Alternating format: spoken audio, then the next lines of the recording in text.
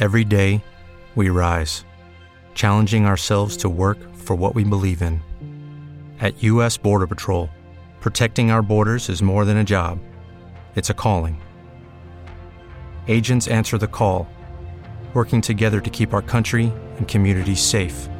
If you're ready for a new mission, join U.S. Border Patrol and go beyond. Learn more at cbp.gov/careers.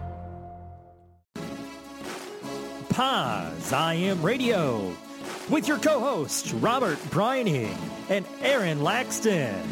We go around the world and across the United States.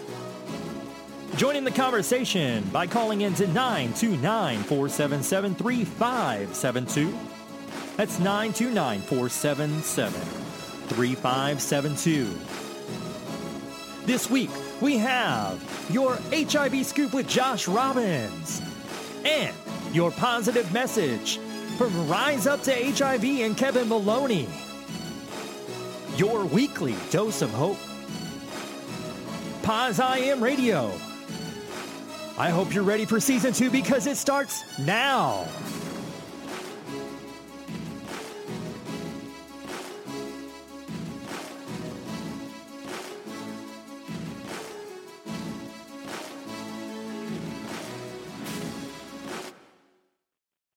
Good afternoon, everyone, and welcome to this Sunday, May 21st edition of Paz I Am Radio. I am your host, Robert Brining. This afternoon, I am flying solo. Aaron is under the weather.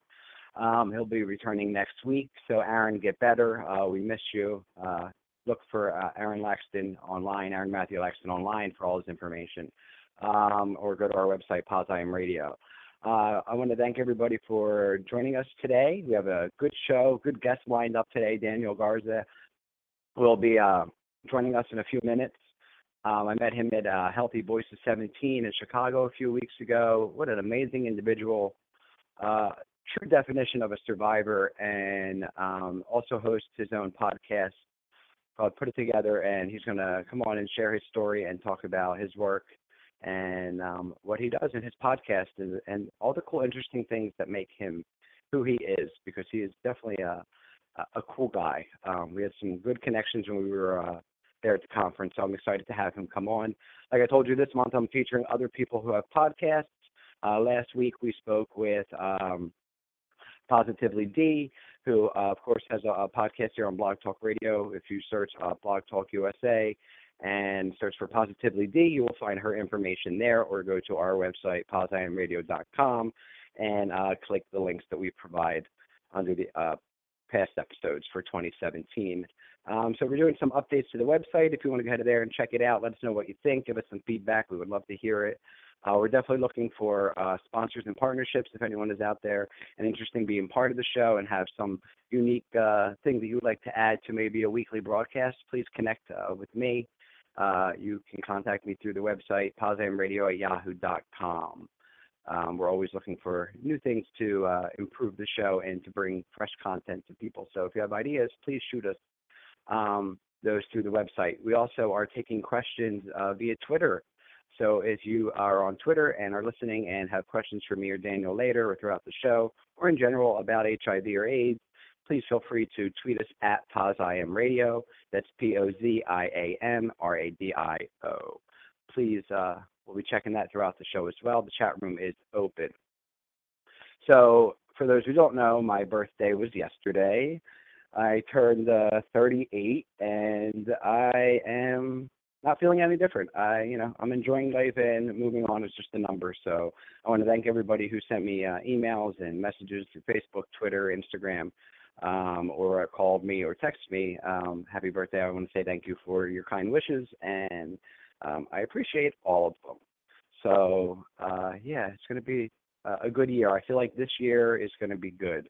I just feel like a lot of growth coming up. I have a lot of good ideas to do with the show, and I want to implement them in this year. So I have to start reaching out to some other activists that I have in mind that I would like to get involved with this new project that I have.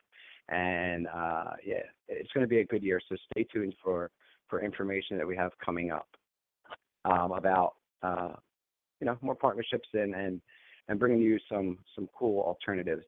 So I'm excited about that. So I'm going to go ahead over and take a listen to. Actually, I see our guest is on the line here. So let's go ahead and bring Daniel Garza on the line. So please welcome Daniel. How are you? Hey, good morning. How are you? Good, good. Yeah, good morning where you're at, right? Yeah, it's about 11 o'clock here. Can you hear me okay? Yeah, I can hear you fine. Okay, cool. Yes, hi, how are you? I am well. How are you? I'm doing good. I had breakfast. I woke up late this morning, and I got all nice and cute to be able to talk to you on the radio. Well, I'm excited. You know, we met each other. I was talking a little bit earlier about how we met at Healthy Voices and how, like, that conference was amazing for me to meet and connect with other people like yourself. And how was that? Was that the first time you were at that conference? Yes, it was my first year. Very exciting, but I've been following you for a while. I've been a fan of your work and listened to the show a couple of times, and I was really starstruck when I met you. I remember when you met me, you told me you thought I was going to have some sort of attitude. Yeah. Well, you know, it's one of those things, like you have this preconceived image, and it kicks our ass all the time. But I am a big fan of your work. I still am a big fan of your work, and I knew your name, I knew your face, I've seen your work, and I was like, I'm really excited to meet Robert. But you told me that you never actually got the messages, so I'm going to believe that. But I had asked you to be on my podcast once, and I never got a response. And I was like, what a douche. Like, you didn't respond. Whatever. So when I met you, of course, it'd been a long day. We all flew in that Wednesday before. So I'm sure we were all kind of like in this, you know, traveling high. And yeah, I didn't really get to talk to you much until like a little later in the evening. And then I realized that you were such a nice guy. And I'm gonna admit that the ego side of me was disappointed because I wanted you to be a total douche so I could be a total douche back at you. And I'm like, I'm gonna let this queen have it. And then you turned out to be really nice, and I was like, damn you, foiled again. But no, you turned out to be just an amazing friend, and we got to hang out quite a bit and talk, and I got to see not just how, and it's not because I'm a guest on your show, but it's going to sound like I'm kissing your ass, but I got to see how smart you are, how intelligent, you're so creative, you're so spontaneous, which is something that I thrive on. I love just to be like, hey, this is an opportunity, let's get on the air. This is an opportunity, let's record this. And I love that. But then you're so human, you're so you have such a tender and loving side that I don't think people get to see that on the radio. You just turned out to be a really amazing human being, and I'm so honored that I got to meet you. Oh, well, I feel the same way, and I'll send you your check after the show, okay, for saying all those nice things. but no, thank you. I really appreciate that. You're welcome, and please send me back my green card. Yeah. You know, I felt the same way about you. You know, I believe that you sent me the emails, and I may have been going through an issue at the time. You know, whether it be a relationship or something personal. You know, that I may not have seen it, I may not have responded, I may have been a douche at the time. But I'm glad that I was able to improve your image of me. Yes, yeah. You know what I mean? Not so much, I'm glad. And it's better, yeah. And if that invitation's still open, I would love to be on your show sometime. Yes, and I've already told Kristen that we've got to come to Philly. I love Philly, so we've got to come out there and visit you. Yeah, that would be awesome. That'd be awesome. So let's go ahead. For people who don't know who you are, I want to kind of start from the beginning, and that's why I like having people who I've never had on before. I love getting updates from people, but I also love getting kind of, I like to call, like, fresh meat. People I can start from the beginning and get all the symptoms from the beginning of when you were diagnosed and what that felt like, how what made you get tested, and kind of move on to how you became who you are in your podcast and things like that. So I kind of just want to start, hit the rewind button, start from the beginning. Tell me what generally, and if you don't want to answer anything, you're more than welcome to say, I'll skip over that or whatever. It's whatever. We don't judge, at least not on air. And we'll, but what I'll do is tell me what made you get tested and what was it like when you were diagnosed? Okay, well, the story starts in 1990. I was living in Dallas, Texas. I'm originally from Mexico, raised in Texas, but I was working in an office, and one of the guys at the office had TB, so everybody had to go get tested. So I went to go get tested, and based on the questionnaire, the nurse decided that she would have to test me for HIV as well. Now, to put in perspective, I was 19 years old, 20, and didn't know a whole lot about HIV and AIDS other than that you were going to die.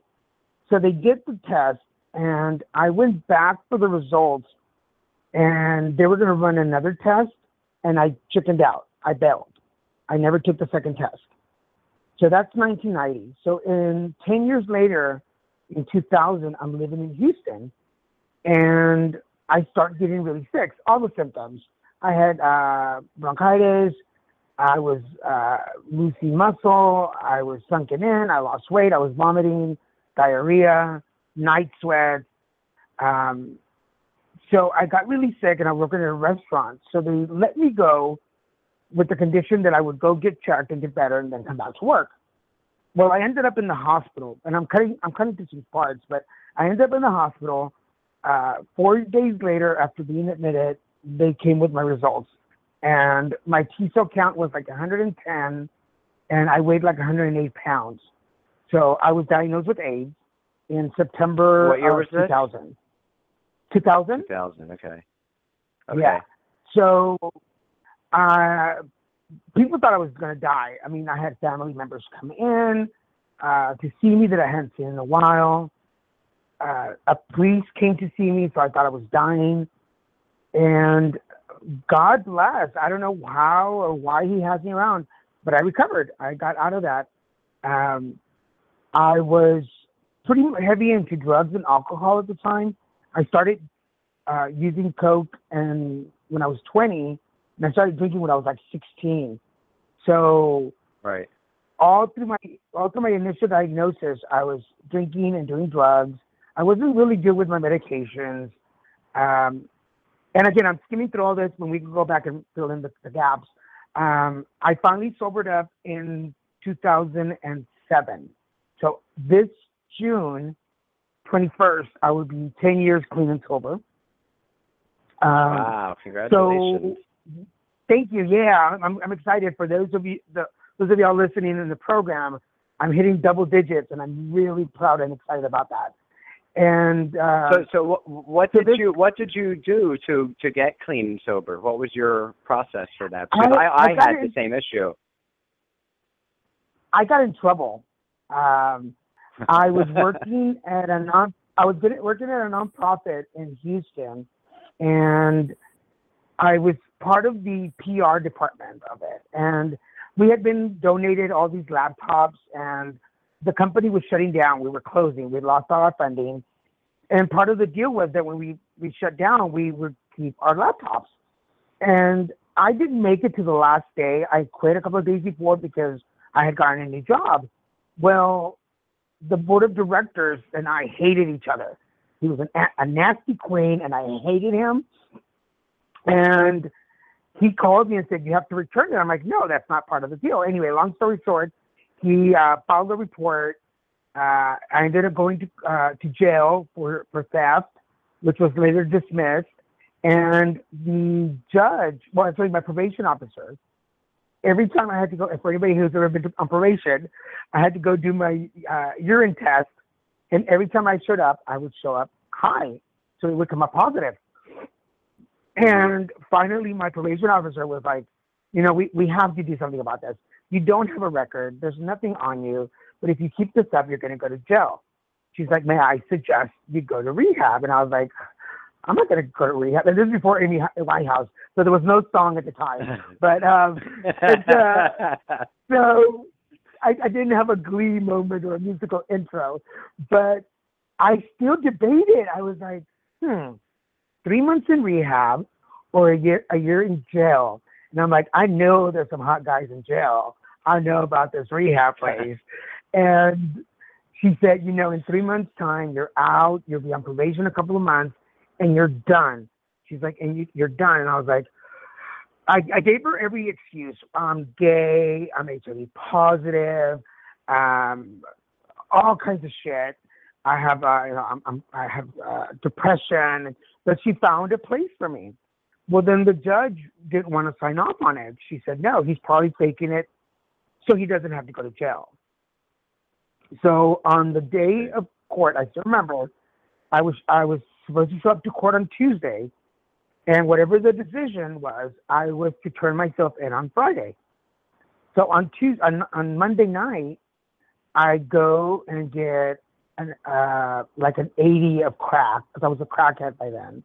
I got crack and I got me a bottle of wild turkey, because those were my favorite combinations. And I got high and I got drunk and I didn't sleep.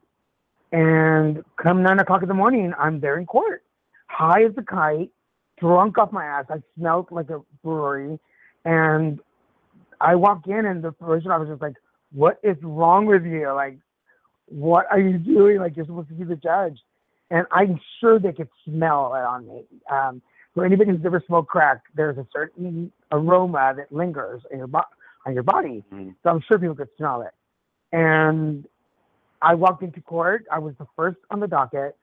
They called my name. I go up, and the judge was like, so, Mr. Garza, are you a drug addict, or are you just faking it? And I started crying. It was very novela, very Telemundo. And I was bawling in front of the court, and I was like, Judge. And at that point, I think that was the most honest I'd been in years. I looked at her and I said, if you let me walk out that door and don't send me to rehab, I'm not coming back. I'm not going to make it. This is it. And I was crying, and the judge was like, okay, report Friday, you're going to rehab. And I was like, yes. And I ended up going to rehab for 3 months to a place called Bay Area Recovery Center in Dickinson, Texas, which is right outside of Galveston. Small little town. You sneeze, you miss it. I was 36 years old, but to this date, I will say it was the best summer of my life. They broke me down, they tore me apart, and they rebuilt me. And I became a man at 36 years old. I learned to take responsibility. I learned to be, I learned just to be stronger, to be more compassionate. And I think the most important thing is I learned to really like myself. I didn't like me, and I thought I did. You grow up and you're like, oh, I like me. Nobody can change me, blah, blah, blah. And you're just this cartoon image of everything around you. And for the first time, I looked in the mirror and I was like, you're kind of cool. Like, you without drugs and alcohol, you're still funny. You're still likable. You can still cook. And, you're good. And I still like tacos. So that was good. And then through the process, the first year out of rehab, I learned to love myself. And to my first boyfriend after rehab had a saying, and he would always say, every time we would get into a fight, he would say, I'm perfect in my imperfection. And that was his way of getting out of a fight. I learned to understand that. Like, I'm perfect in my imperfection. Yes, sometimes I mess up. Sometimes I don't get to where I need to get on time. Sometimes I have to cancel stuff. And sometimes I can be a total asshole. But that's just me being imperfect. And I'm okay that way. That's okay. I get to break down. I get to cry. So anyway, that from there, I just kept going. Kept going. Moved to California in 2009 with that boyfriend at the time. We broke up shortly after. So let me ask you this Yes. For one second. So how did you deal with? Because once you kind of got back, your health is all back and everything's good, and you're like I said, you moved to California. How did you deal with disclosing to people? Like, how was it? I know for me it was hard. Like, I was in a relationship when I was diagnosed, so for me it was very difficult for me after that relationship ended to then say those words again. I'm HIV positive. You know what I mean? I just wouldn't date anybody, or I would date somebody and stay with them forever, so I didn't have to do it again. Oh, that's harsh. In the beginning. Yeah.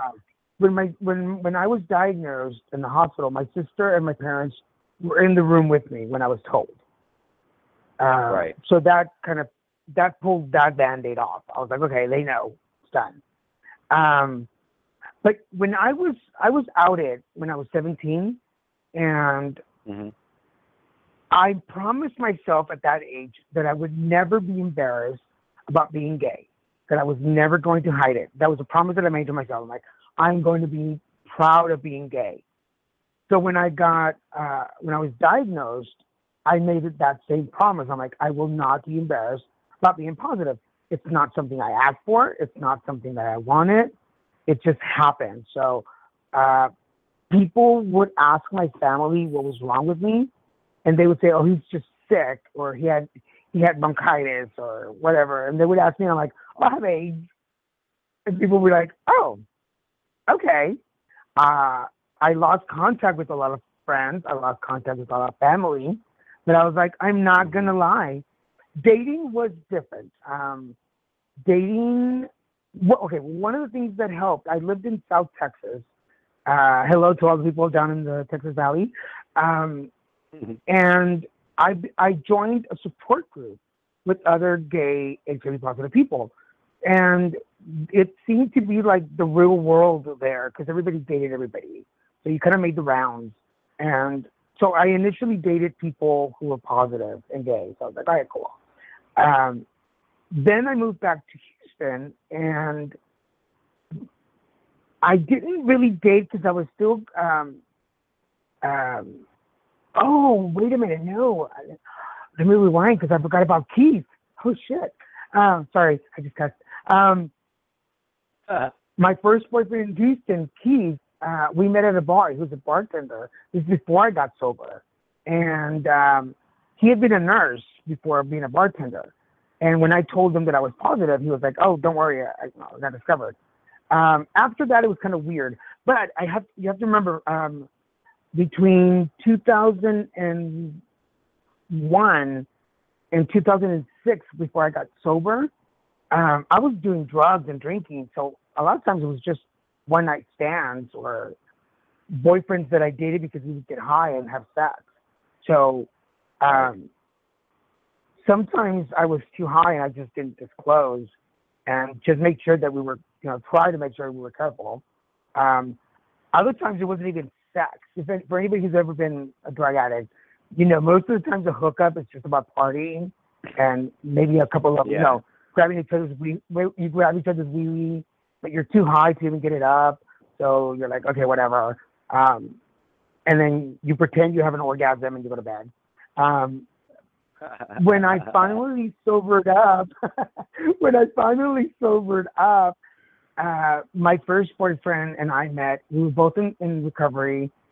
And on the way to dinner, our first date, I told him, before we sit down to dinner, I need to tell you something. And I said, I'm positive. And he goes, oh, so am I. I'm like, oh, cool. I'm like, cool. So we're done. We're both in recovery. We don't drink. We don't do drugs. And we're both positive. I'm like, all right. And I was with him for about 3 years. After we broke up here in California, I went online, and on the profiles, I would never put my status. I used to think that's something I need to say in person. It shouldn't be on my right. profile. But then it became awkward to tell people over dinner or on a date or right before your pants fall. And I was like, oh, no. Right. Plus I was doing education, and I thought it was very hypocritical of me to go out to schools and tell kids to be, upfront and talk and be honest. And meanwhile, I was not being honest. I was like, ah. And, my mother taught me never talk with your mouth full. So it was really disrespectful. So I'm being nasty. So I finally put it on my profile, and now people who wanted to go out with me would know from the beginning whether, that I was positive. And when I met my boyfriend, Christian, he already knew. By the time we went out, he knew I was positive. And it made it a whole lot easier. So, and then I started blogging in 5 years. Oh, well, congratulations. That's awesome. Thank you. Yeah. And then that's so awesome. So before you go on to blogging, I want to real quick.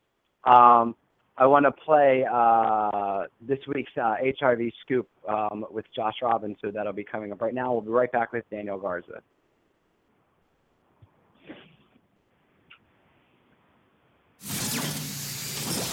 This is your HIV Scoop with Josh Robbins, exclusive for Pause I Am Radio. Buzzworthy HIV news in under 90 seconds. Here's Josh Robbins in this week's HIV Scoop. Hey, what's up? I'm Josh Robbins, and this is your HIV Scoop. On November the 17th, 2015, Charlie Sheen publicly announced he was living with HIV on a memorable interview with Matt Lauer on the Today Show. We all remember that. Researchers were dumbfounded at the reaction of the public based on internet search data, which has been well studied, primarily searches for HIV prevention and testing. Now, this announcement that he made was not coordinated with any public health initiative, nor did Sheen specifically call for everyone to be screened at the time. At the time, it was also coined the Charlie Sheen effect, or for short, the Sheen effect. Well, the week Sheen made the announcement, a near doubling of the only rapid testing kit available occurred, which also reached their all-time high. For the next 3 weeks following his announcement, sales remained elevated, with 8,225 more sales than they expected. Pretty cool. Mark your 2018 calendars today for the third HIV is Not a Conference National Training Academy. Now, this event supports the repeal of laws that criminalize the alleged non-disclosure of HIV or perceived or potential exposure or transmission, according to a press release from the Zero Project and Positive Women's Network USA. The training program is going to take place June 3rd through the 6th, 2018 in Indiana. Participants, those living with HIV and those who are not, will be trained about the laws that criminalize people with HIV and the best practices to get those laws repealed. To me, that's a good thing. Don't forget, Napo Pharmaceuticals, My HIV Thank You, is happening now. Go to hivthankyou.com and leave a thank you for somebody important and instrumental in your journey living with HIV. I'm Josh Robbins. This was your HIV Scoop. And there you have it. Thank you, Josh Robbins. And for more information on Josh and the HIV Scoop, please check out his website, I'mStillJosh.com. Daniel, are you back with me? I'm still here. All right. I'm so glad to have you with us. And those just tuning in, you're listening to Pause I Am Radio. This is Robert Brining. I'm joined by today's guest, Daniel Garza. So, Daniel, let's talk a little bit about your blog, and then let's move on to your podcast, too, because I want to talk about all the different things that you talk about on that and, you know, all the cool things you do over there. So tell me about what made you start blogging. What made you become vocal about it? Because a lot of people will be diagnosed, you know, and kind of, you know, you said you went through the thing and got clean and sober and, you know, and had a clear frame and started to love yourself. And that's a lot of the reasons why some of us, you know, tend to use drugs or turn down that path because we don't have that love for each other or, you know, for ourselves. So hearing that you have discovered that, what made you then say, you know what, I'm going to shout it from the rooftops, I'm just going to be an activist? Like, how did that start?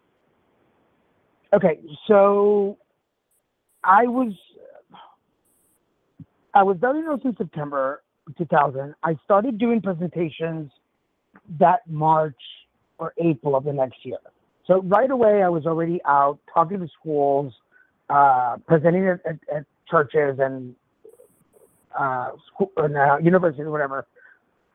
But my first blogs were 1-minute videos. I used to do 1-minute videos with Daniel, and it was just a minute of ranting over something. And I just thought I was going to change the world with my yelling and being mad about whatever.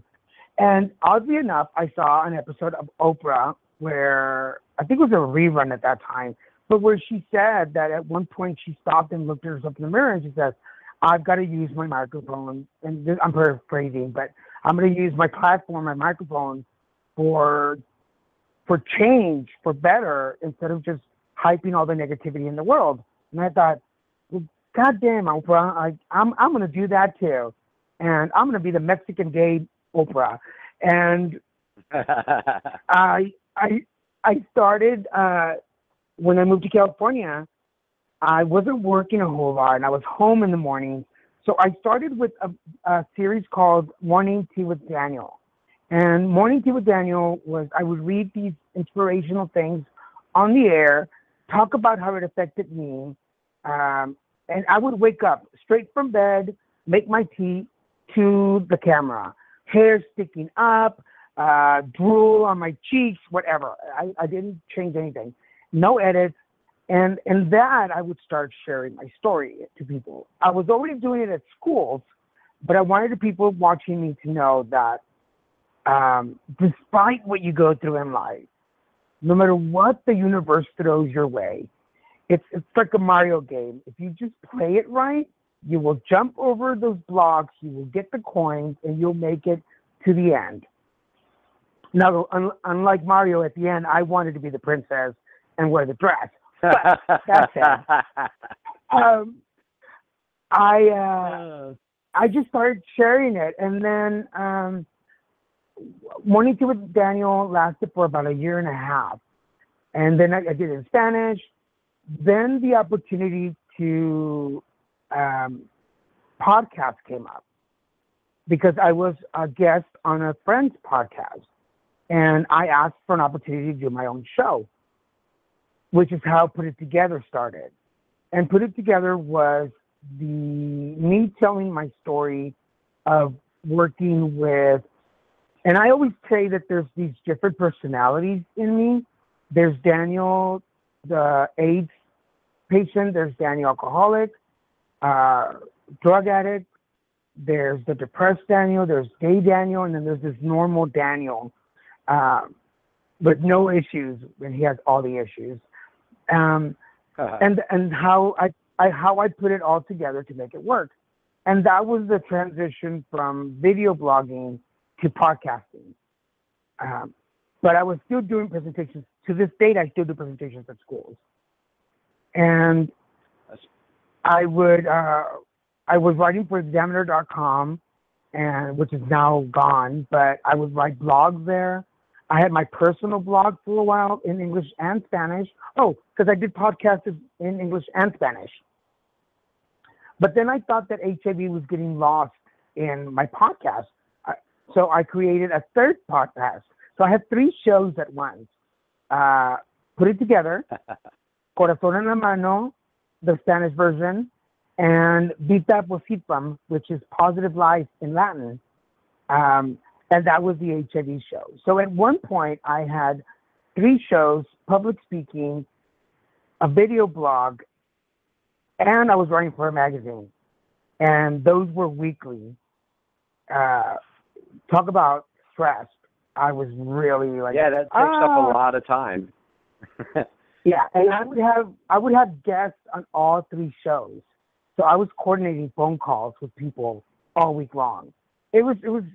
Plus, I would have a job on the weekends working promotions, and you understand this. It gets exhausting after a little while.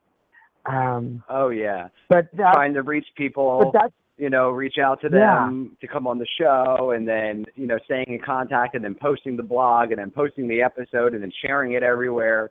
You know what I mean? And getting it all it's a lot of work. So for you to have 3 of them at one time, wow, that's impressive. Because I know doing Paz I Am Radio is an undertaking for myself. You know, the websites, you got to keep up everything. Yeah, and it's people not just don't, sitting and talking, some people don't understand. Yeah, some people don't get it that you have to advertise and you have to.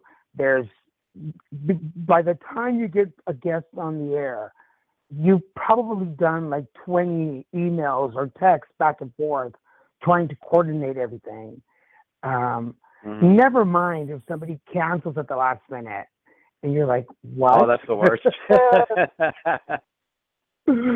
You're like, holy shit. Or sometimes because I live especially sucks because it's a lot. I was going to say, because it's a live show, you know what I mean?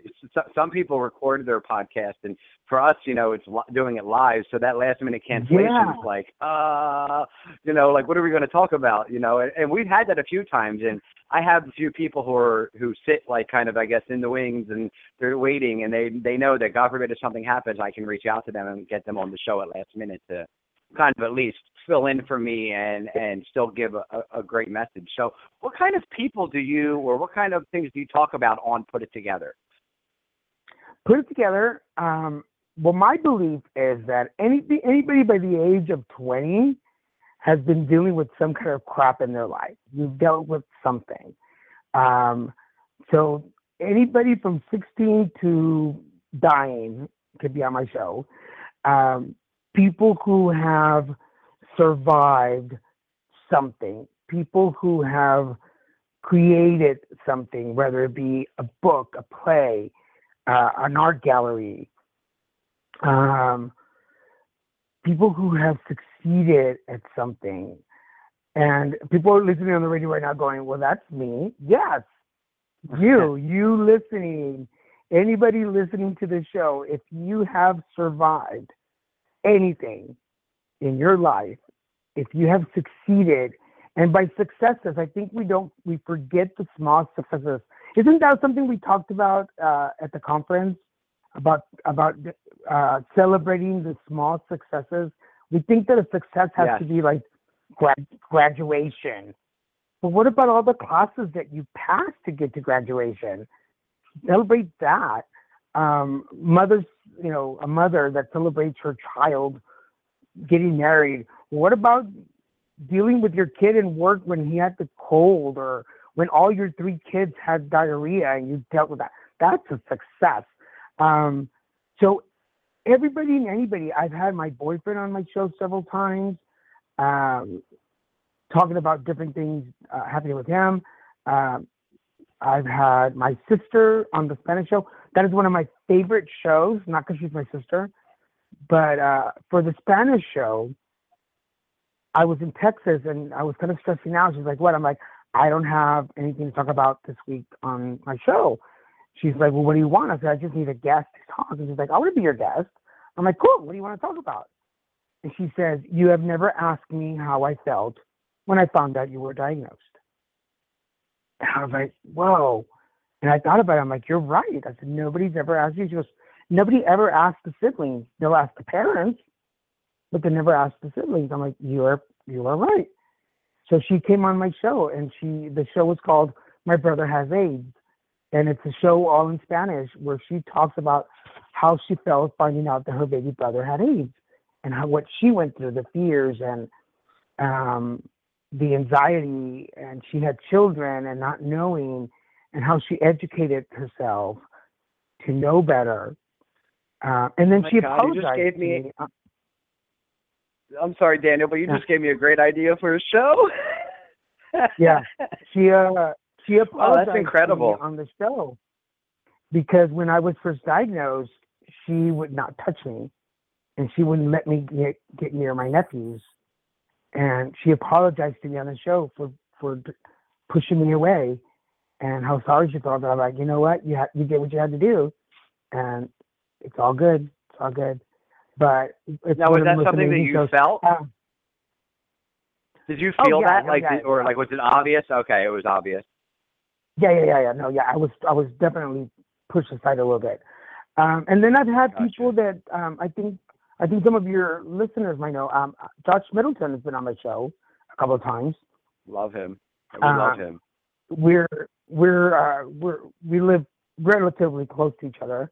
That was another good show. He was on my HIV show, one of my first guests, and his mom heard the show, and she contacted me, and she sounded kind of pissed off, and I thought, oh crap, she doesn't want the show to air or something. Her thing was that she had heard the show and heard Josh's version of what happened. And she was like, there's another version. There's my side of the story. And I want people to know that. And I was like, kick ass, woman. So she was on my show to tell a mom's side of finding out that her straight son is HIV positive. And she tells in the recording, she says, one of my first questions was, are you gay? And she's like, now I resent asking that. I was like, what? I was like, wow, that's really awesome. So I've had some amazing people. People from A&U Magazine. John Francis Leonard has been on my show, talking about his book. Some really good people. I encourage y'all. When is the show? Go ahead. When can people listen to it? My new episodes, I just came back on the air after a year hiatus. We talked about things that are going on. We'll go back to the cancer. But I took a break from when I was going through cancer treatment and to my colostomy. To my, not colostomy, my ostomy surgery. But it just came back on the air. So the third episode of this new season just aired on Wednesdays. It comes out every Wednesday. And I'm hitting all my friends here in LA right now. What time on Wednesdays? Usually I turn in my shows on Tuesday night, and by Wednesday morning it's up on my Facebook page. Okay, so Wednesday. Okay. Yeah, there's no particular set time, but Wednesday usually by noon it's up and running. It'll go to my producer who's in Phoenix. Hello, Mr. Moyers. I love Mr. Moyers. Kevin Moyers, my producer. It goes to him, and then he'll post it online. Sometimes, and you know how this is, sometimes you're like last minute pushing it. So sometimes it's Wednesday morning when I'm submitting my stuff, and he'll post it during the day. Right. But usually by Wednesday afternoon, you can find the new episodes either on my Facebook page, Put It Together podcast, or my personal page, Daniel Garza. There you go. Let's take a quick break real quick and listen to some of our positive messages from Kevin Maloney and Rise Up to HIV. We'll be listening from Alicia and Joe, and we'll be right back with Daniel. We'll be right back with you. Hello, everyone. My name is Alicia. Some call me Lovely or Healed Lee. In 2001, I was diagnosed HIV positive. And I had an option. Allow that diagnosis to overtake my life, or I overtake HIV. And that is exactly what I did. I took a stand. I took a stand to know that I am healed, that I am prosperous, that I am a beautiful and loving person, and I deserve to be loved. HIV does not define me. I define HIV. I'm happy, I'm inspirational, and I am vibrant. I love myself. And I encourage you that if you received any diagnosis, if you received any terrible news, take a stand, know who you are, and continue on your path to greatness. I encourage you to stay happy. Hi, I was diagnosed in March of 1990, 3 months shy of my 21st birthday. When I went to see the doctor, he told me that my viral load was up in the millions and that my CD4 count was less than 200. Basically gave me 5 years to live. At this time, I basically gave up all my dreams, my hopes, and the wanting to live. But fortunately, here I am, 26 years later, I'm very healthy. So my message to you guys is to never give up, never give hope, and to keep up the fight. Yo fui diagnosticado en marzo del 1990, 3 meses antes de mi 21 cumpleaños. En este momento el doctor me dijo que yo tenía el viral load en los millones y el CD4 menos de 200. Me dio 5 años de vida. En este momento yo me di por vencido y no quise hacer más por mi vida, pero aquí estoy 26 años después y mi mensaje es que nunca pierdan el deseo de vivir, ¿ok? Sigan la pelea. And there you have it. Thank you, Kevin Maloney and Rise Up to HIV, for allowing us to broadcast your messages there. Positive messages can be found by going to Rise Up to HIV on Facebook and Instagram and Twitter and all the good spots. Daniel Garza is with us again today. Daniel, are you there? Yes. Kevin Maloney. I love Kevin Maloney. So listen, where Kevin. can I love Kevin. We love Kevin too. He's awesome. I'm actually wearing my No Shame About Being HIV Positive T-shirt right now. So if people go on to our Twitter account at Potsdam Radio, they can see the post that I just put before we went live. So let's talk about one of the things you touched on before we left is cancer and how you are a survivor of how many years? You said 2 years? 2 years now, yeah. 2 years. So let's talk about that, because that's important for people with HIV, people who, they say people that are gay, sexually active, to really get tested for, anal cancer. Yes. So there are about 23, 25 cancers associated with HIV, where an HIV person has 23% more chances of getting it than people who are HIV negative. Anal, colon, rectal, liver, throat are some of the primary ones, and then all these other ones fall behind. So I was diagnosed with anal cancer on Cinco de Mayo of 2015. So I celebrated Cinco de Mayo with my anal cancer. I tell everybody now that it was a pain in the butt, but it's all behind me now.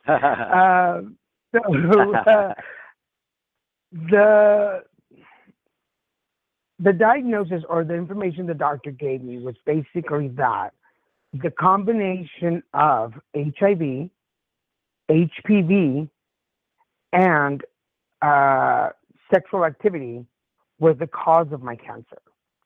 And so obviously I'm HIV positive.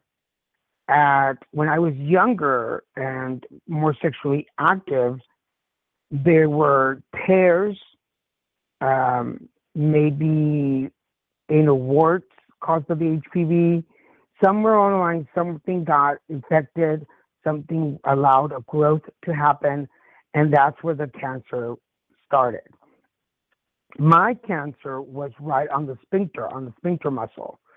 So people ask me about symptoms. What did I feel? I said, well, I started to get really bloated. I couldn't go to the bathroom. And when I did, there was blood. And it was very painful to go to the bathroom. We originally thought that it was a hernia. And I did have a hernia. And it was a strangulated intestine, which I did have. And we thought that'll be the end of that. Well, even after that hernia surgery, I still had issues. So this is a true story. When I went to my first doctor's visit, Dr. Bobby Rad here in Newport Beach, one of the most handsome doctors ever. So if you're going to have a colorectal doctor, make sure he's cute. It'll seem like a date. It'll be easier to deal with. And so I go visit him the first time, and I'm sitting on the table with the paper blanket over me. And he walks in and says, "Oh, good, he said something like, you've undressed or you took your pants off." And I looked at him, I go, doctor, under different circumstances, this would be very romantic. And he looked at me and was like, So then he's looking through my chart and goes, "Go ahead," and he goes, "lay down and get on your side." And I looked at him and I go, "What, no dinner?" And he's like, lay down. So then he goes in and he does the 2-finger check, and I'm on my side. He's got his finger checking, and he goes, "Oh, I can feel it. It's hard." And I turned around and looked at him. I go, "That's what she said." And he looked at me and said, Daniel, I had my fingers up your butt. And I was like, what better way to break the ice than with jokes? So he is my favorite doctor in the world. But that's funny. how, That's I mean, funny. I make light of it because God bless, I'm alive. But there was a lot of complications along the way. There was fistulas that happened from radiation. I went through radiation and chemo. There were fistulas, which are tears inside the body that were caused by radiation. My sphincter is half gone because of the radiation and the tumor. I've had to have a colostomy surgery to keep the area clean because there's still wounds that are healing 2 years later. And there was an artery that was exposed by one of the tears that broke, and I almost bled to death. So there's been a lot of stressful things along the way. Not to mention the fact that sometimes foods just hit me wrong, and where other people, will just go to the bathroom and have diarrhea, I have the bag and it just gets full, and you get stressed out because it can explode somewhere, or it can peel because there's the little band, the pads that go on my skin, they can peel off. So it's kind of stressful. But I have a wonderful boyfriend who is so supportive, and I just love him so much. Well, that's no matter what. Awesome. I think that's awesome that you do have a wonderful boyfriend who's there and supportive, because that's important. It seems like your family is very supportive, including your sister. You're here for a reason. God obviously has a mission for you or something, because you're here surviving. You've dealt with HIV, you dealt with cancer, you dealt with getting clean and sober. You know what I mean?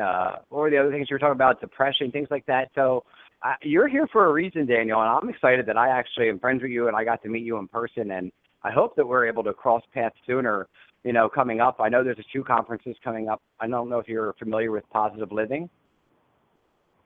No, please fill me in. I need to get involved in more conferences. Positive Living is one of my favorite conferences in the world. It's probably, for me, the biggest one where the people who are actually there are HIV positive. You know what I mean? There's between, I think the last time I was there, between 300 and 400 people that come to the conference in Fort Walton Beach, Florida. It's beautiful, right on the beach. And it's a Friday, Saturday, and early Sunday week. It's like a weekend conference. It's put on by Butch McKay. AIDSOasis.org is the online website where you can check it out.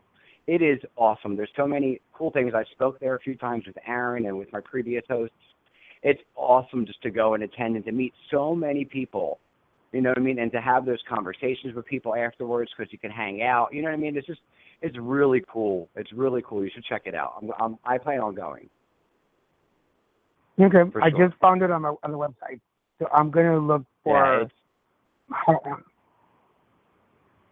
It's awesome. But contact Butch and you know what I mean? It's cool. You meet a lot of different people, and you'll meet so many people that you can interview. That's the cool thing. I've met so many people, made connections. They do this really cool like a ceremony on the beach every year. The one year they did like everyone stands in a circle and passes a rock around and shares about somebody that they lost. You know what I mean? And just it's intimate, you know what I mean, personal things on a beautiful beach. I mean, it's amazing. You should definitely check that out. And I don't know if you'd be interested in this, but there is a Paz Brotherhood retreat that's coming up in July in the Poconos, and it's a spiritual retreat for people living with HIV, up there, and it's like a weekend where they do different things like yoga, and there's different classes and things like that. And people go to brotherhoodretreats.com, I believe. They can find information on that. That's going to be coming up. I'm excited to go to that. It's my first year going there. brotherhoodretreats.com. July 21st to the 23rd in the Poconos. It's 90 minutes from New York. I live in Philly, and Class has been on the show for years, so every time he comes on, I'm like, I want to go. You're so close. You're like an hour from me. And so this year he made it happen. So I'm excited to go and check that out. So Daniel, we're actually down to the last couple minutes. Is there any message you would like to give to somebody who may be listening who is newly diagnosed and just found out that they were positive? Yeah, if you are out there listening, if you're newly diagnosed and you're just finding out that you're positive, first of all, I'm going to suggest get mad. Go ahead. Get mad, cry, stomp your feet, yell at God, whatever it is that you need to get out. Get all that negative energy out of your system because you're not going to need it. It's not of any use to you later other than right now. Get mad, get frustrated, and then get over it because you're positive. Nothing's changed other than the fact that you're positive. And I think I heard you say that or Aaron, but nothing's changed. You're just positive now. That's it. You're still equally smart. HIV does not take your brains or your soul or your spirit. Second, get educated. Go get a book, go online, talk to people, get educated. Third, educate, because people around you may not know everything, and it's up to you now to educate. With HIV comes great responsibility, and as part of that responsibility is to educate people, because now you can become an activist, and you can become active in your community. And then last of all, take care of yourself. Take time to relax. Take time to meditate. Take time to tap into yourself. If at this point you still don't like yourself, then love yourself. Because if you, in the world of the goddess RuPaul, if you don't love yourself, how the hell are you going to love anybody else? And then if you don't like you, why should we like you? Like, if you don't love you, why should we love you? Like, screw you. If you're going to be pissed off for the rest of your life, then who's going to come near you? And then you can't blame the world for that. So get mad, then get happy, then get educated, then educate, and then find yourself. Those would be my 5 points to you. And if you have any problems with any of those, or if you have any issues, call me. I'll walk you through it. Because I do spiritual work too. So I am happy to help people transition through their process. And that's part of what I do. Well, there you have it. You were one of my victims. Yeah, you were one of my victims at the conference that I got to sit down with you with my cards. But I love doing that. I love sharing knowledge with people. And people are wonderful. People are wonderful. We just give each other a chance. We're all pretty cool. No, yeah, I loved sitting down and having you read my cards because I haven't had that done in a while. And it was something that, I was kind of involved with for a few years with somebody who I dated. So it was neat to kind of have somebody else take a look at it and give me insight. And it was good. It gave me things I needed to hear, and it helped me move forward from things that I was stuck at. So we're actually down to the last minute and a half. So I just want to put your information out there. Where can people find you? Your website, Twitter, whatever. Where do you want people to direct their information for you? Cool. So my website, it got messed up. So we're working on a new website with new information. So hold on to that. But you can find me on Facebook. Look for Daniel Garza. Or you can find me on Instagram, Twitter, or under Little Mexican, LILMEXICAN. Or on YouTube, look for either Little Mexican or Daniel Garza, and you'll find all my new videos that are out there. I just started a whole new batch of stuff. Or email me, DanielGGarza@hotmail.com. DanielGGarza@hotmail.com. And just say you heard me on the show, and I will respond. There you go. Well, Daniel, thank you so much for sitting down with me this hour, and I hope to thank see you soon. I right, am so madly in love with you now. Bye-bye. Bye. And again, for more information for Daniel, look him up online or go to Pazime Radio for links to his website and information. Wow, he's getting Aaron did it last week, and Josh was pumping stuff out. I'm going to need to get on YouTube a little bit more. I'm going to work on it as soon as I get some free time, guys. So thank you all for tuning in. And next week, we're going to be speaking with Dorian Alexander, who has his own podcast down in Louisiana. So join us. Again, more information on me, go to Pazime Radio across all social networks, and have a great week, everybody. Thank you for joining us for Paz I Am. You can listen to us each and every Sunday at 2 p.m. Eastern Standard Time as we bring you your weekly dose of hope. Join in the conversation on social media, Pause I Am Radio, and at Aaron Laxton. And while you're on there, check out I'm Still Josh as he brings the HIV scoop of the week. Also, if you've not checked out the positive message campaign from Rise Up to HIV, be sure to do so. For all of you who contribute and make this show possible, thank you so very much. If you think you have a story that needs to be covered or you would like to come on air and talk to Robert and myself, please let us know. We want to bring content that you need and that you want. Be sure to download this episode on iTunes and past episodes. We'd love to hear your feedback. From all of us over here at Pause I Am Radio, from Robert Brining and myself, have a safe and healthy week. And until we speak again, stay positive.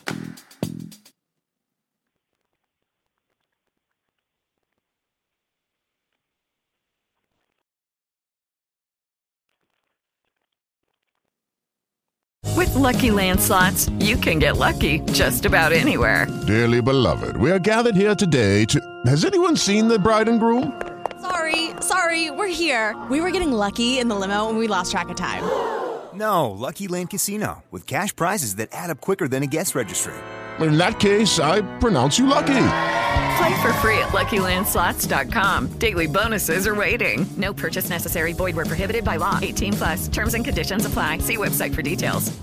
It is Ryan here, and I have a question for you. What do you do when you win? Like, are you a fist pumper, a woohooer, a hand clapper, a high fiver? I kind of like the high five, but if you want to hone in on those winning moves, check out Chumba Casino. At ChumbaCasino.com, choose from hundreds of social casino-style games for your chance to redeem serious cash prizes. There are new game releases weekly, plus free daily bonuses, so don't wait. Start having the most fun ever at ChumbaCasino.com. No purchase necessary. VGW Group. Void where prohibited by law. See terms and conditions. 18+.